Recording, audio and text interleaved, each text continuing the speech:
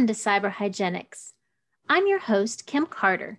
Today I'm speaking with Rob Lauer, an award-winning playwright, theatrical director, editor, and columnist for The Shopper magazine, skilled musician, and the producer-host of the TV series Portsmouth Now. Mr. Lauer has written a book entitled Bah Horse Hockey. Rob, welcome to the show. How are you? I'm good. Thanks for having me, Kim. Good. Could you tell us a little bit about, and you're retelling it and you've set it in a different time and a different place. Yep, I moved it from 1840s London, England to 1932 rural Georgia during the Great Depression. And so it's an American retelling, a Southern retelling of what people think is a very familiar story. But when I read the novel right out of college for the first time, I'd grown up seeing various movies and plays of it and knew a lot of the dialogue by heart. But when I read the novel, I was impressed by how much had never been shown in the various retellings, the various plays and movies. And I wanted to make it accessible to people in America who maybe can't relate to London and the class struggles and things that were going on there in the 1840s. So I thought, let's move it to America during the Great Depression. And that's also why the title Bah is Bah Horse Hockey, a Southern Christmas Carol, as opposed to like Bah Humbug. I don't know that many Americans know what a humbug is, but it basically means BS, or as we would say politely in the South, horse hockey. And so that's where the title comes from. Awesome. Oh, neat. Why did you think that it needed to be retold? Well, my grandma, who liked stories and loved to read and things, she was born in rural North Carolina in 1910. And I remember after I read the book, a few years after graduating from college, I was telling her about it. And she said, I've never really gotten into the whole Scrooge thing. I never really understood it. And as we talked more, it was because of the cultural differences, the British accents, but the things we're referring to a different time period. And I thought, I really would love to tell the story in a way that she'd understand, because I'm sure she's not alone. There are probably a lot of Americans, especially from the rural South, who just sort of, see something set in London, England, 160, 70, 80 years ago and think, I don't relate to that. So I wanted to really put it in an American idiom so that people could really understand the humanity of the story and see it with fresh eyes. And so that's why I wrote it. Absolutely. And the redemptive qualities as well. Yeah. And there's just, the original story is so human. That's why it spoke to people, why it still speaks to people. But I think we've heard it and we've seen it dramatized so many times. And the dialogue in most versions is the same. I thought, what if we take this dialogue and we make it American, we make it more modern, we make it Southern, we have some Southern slang in there, same ideas, but let's put it in that idiom and see if people understand it, maybe appreciate it a bit more. And I think that they will. Why 1932? What is your interpretation of history? What was going on in 1932? Well, it's really interesting. I didn't think of this. In fact, I didn't think of this until I was laying out the book to publish it as a Kindle edition. But I thought, I just picked it because that was the year before my mom was born. I thought that was a good year because this way Scrooge, who was probably in his 60s, if he lived in the South at that time, that means he would have been born maybe to poor parents who maybe lost everything in the Civil War. So historically, I was trying to put it in that time period because I thought it was modern enough for people to understand, and yet it could fall in line with a lot of Southern history. But I got to thinking, wow, 1932, that was December 32, that was a month after Franklin Roosevelt was elected president. And on the heels of Herbert Hoover, who only served one term in office, and was a conservative Republican who was renowned as a businessman, more so than a politician. I thought that's a lot like what we're going through right now. Right. It's also the Depression, so there were millions of Americans out of work, millions of businesses going under, just like now because of COVID. There was a lot of anxiety about, no one really knew what Roosevelt would do when he came into office. So some people had anxiety about that. There are some people who have anxiety about Biden. There are others who have had anxiety about Hoover and what he did. There are people who have anxiety about Trump and what he's done in his presidency. And then it was because of Jim Crow laws in the South, where the story is set, there was a lot of racial tension. And of course, with Black Lives Matter and all the demonstrations and things this year, there's a lot of racial tension now. And I thought, wow, this is the perfect year to have set it in, because it really resonates so much with what we're experiencing now in this country. And although the book is not political, I think that there's one overt reference to Roosevelt being elected president, and there's another reference to prohibition ending soon. But other than that, but that's the background. That's what all the characters are acting against or in context of. And so I think that people will appreciate that. Oh, okay. But if I can talk a little bit about the three ghosts. Okay. Because I think that might pique some interest. The Ghost of Christmas Past in this version is sort of like a Huckleberry Finn character, a kid, a child who dressed in overalls and a straw hat and all. The Ghost of Christmas Present is like a backwoods bootlegger from the Depression era, where he carries a brown jug around, only it's filled with Christmas spirits, holiday spirits instead of liquor. And the Ghost of Christmas Yet to Come in this version is a tall, erect, proud Black man in a suit and tie, which is something that a person growing up in the rural South or living in the rural South in 1932 would not have seen. And I chose that image because as a forerunner of like the civil rights movement and what was ahead as the Black population earned civil rights and basically became fought for with the three ghosts. And the character of Tiny Tim, we got rid of Bob Cratchit, the character, but that character has been replaced by Scrooge's housemate, a Black woman named Eppie. And she lives alone with her son, Tiny, who is crippled from polio.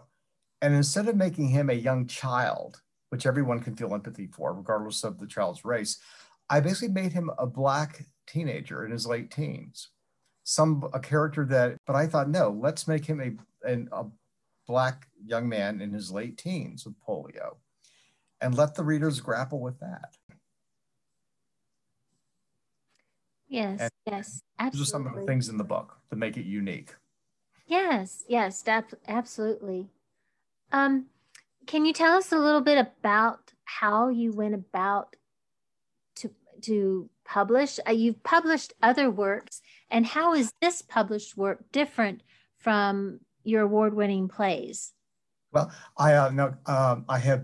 I self-published one of my plays about 8 years ago, and that's going in basically and laying it out and creating a PDF and sending it to the book publishing company, and they print the physical books. My other plays have actually been published by just mainstream publishing companies that publish plays. But this was my first attempt at producing a Kindle. And I found I was a little nervous, and I spent about 3 whole days, entire weekend, learning the process. But Amazon Kindle, they have it set up very easily. They give you a practice go. They send you the text of I think Pride and Prejudice, and they sort of walk you through with videos and audios and things on how to lay that out in the template that they need to publish it as a Kindle. And once I had that down, then I went in and laid in Bahorasaki, the text for that. And they gave you options for, font and just how to lay it out across the page. And I created a cover for it. And it was actually a lot of fun. I took my time with it. I wasn't rushed, but I started working a little bit on Friday night, sort of learning how the whole app, the Kindle app, the publishing app works. I spent most of Saturday doing that. And by Sunday, I was ready to lay everything out. I did that Sunday and published it by the end of the day. And by the time I went to bed Sunday night, it was on Amazon. There was a whole book page on it, and actually had sold a couple copies. So that was really cool. And yes, the kitchen table. I did it all from the kitchen table on my personal, my laptop. So anyone who's writing who would like to give this a try, I would encourage them to do it. And Right. And, it may be curated, it might be on one of their monthly lists. yeah, they give you a lot of tools. I mean, you could, some of the things cost a little bit, but I mean, there are tools and apps for publicizing it, for getting it out there for maybe possible reviewers to look at. They give you an option where you can release it, at a discounted price for a couple of days just to get it word of mouth going. They're very helpful. It's a fantastic app, a fantastic program, and I mean, anyone who wants to be published and read, take advantage of it. It's so easy to set your own price, or I mean, some people publish their things for free just because they want it out there. They want people to read it. I want people to read it. I also want to charge a little bit, but it's completely free to do that. You publish for free. You only make money if your book sells, and Kindle gets a portion of it. Amazon does, but you get the majority of it, and it's really it's a cool process. And I think we're so lucky that we have technology like that today, where anyone can publish a book and get it into on Amazon to sell. Thinking of the dramatization for a play, or? Well, I actually had done a dramatization, a Southern version of it earlier, and that actually existed first. I actually did that in 2003 in New York, and we played it in Georgia for 3 years.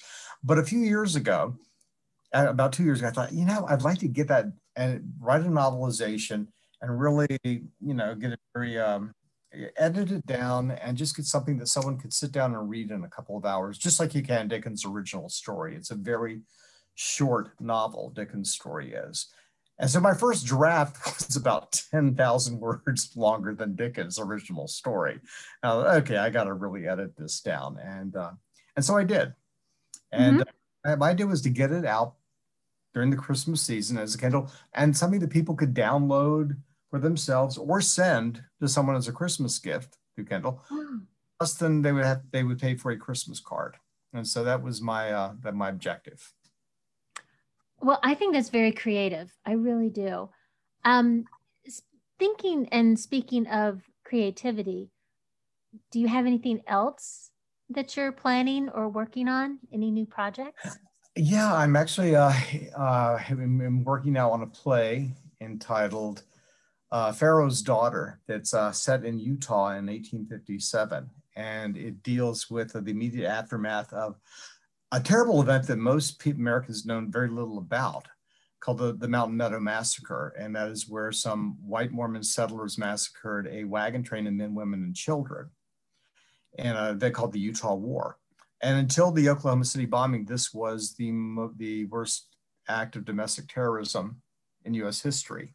And now after 9/11, it ranks number 3. And oddly enough, it happened on September 11th, 1857. So I'm working on a play, sort of a suspense, whodunit type play about the wife of one of the perpetrators of the massacre, who doesn't realize that her husband is the one that led this thing. Oh my. Yeah, and it's based on true story. All these characters are historical, but I'm think of it sort of as a Western film noir suspense drama. Right. And so I'm working. That's one of the big things I'm working on right now. Oh wow, that really sounds intense. Yeah. Is there anything else that you'd like to share with the listeners of Cyber Hygienics? Well, if you're a writer, there is so much technology out there now. And, if you're out there to produce content, gosh, we're living in the golden age, I think. There's so much that's out there, and so much of it is free or so affordable that really anybody can make use of it. So if you're a creative type, take advantage of it, and go for it. Absolutely. Well, thank you so much, Mr. Lauer, for giving us your time and talking about your new book. Thank you for having me. Thank you so much. Do you have a website that you would like that goes along with the written book? Well, I do have there's a roblauer.com. Okay. I'm sorry, roblauer.net. And you can also visit the website for Steel Spring Stage Rights. That's one of the, that's stagerights.com. And that's the LA publishing company that publishes a number of my plays. And then I have an author's page on Amazon. So if you go to Amazon and Google Rob or do a search for Rob Lauer, that should take you to my author's page. Oh, thank you so much. We wish you the best this holiday season. And thank you so much for being on Cyber Hygienics today. Thank you. You're welcome.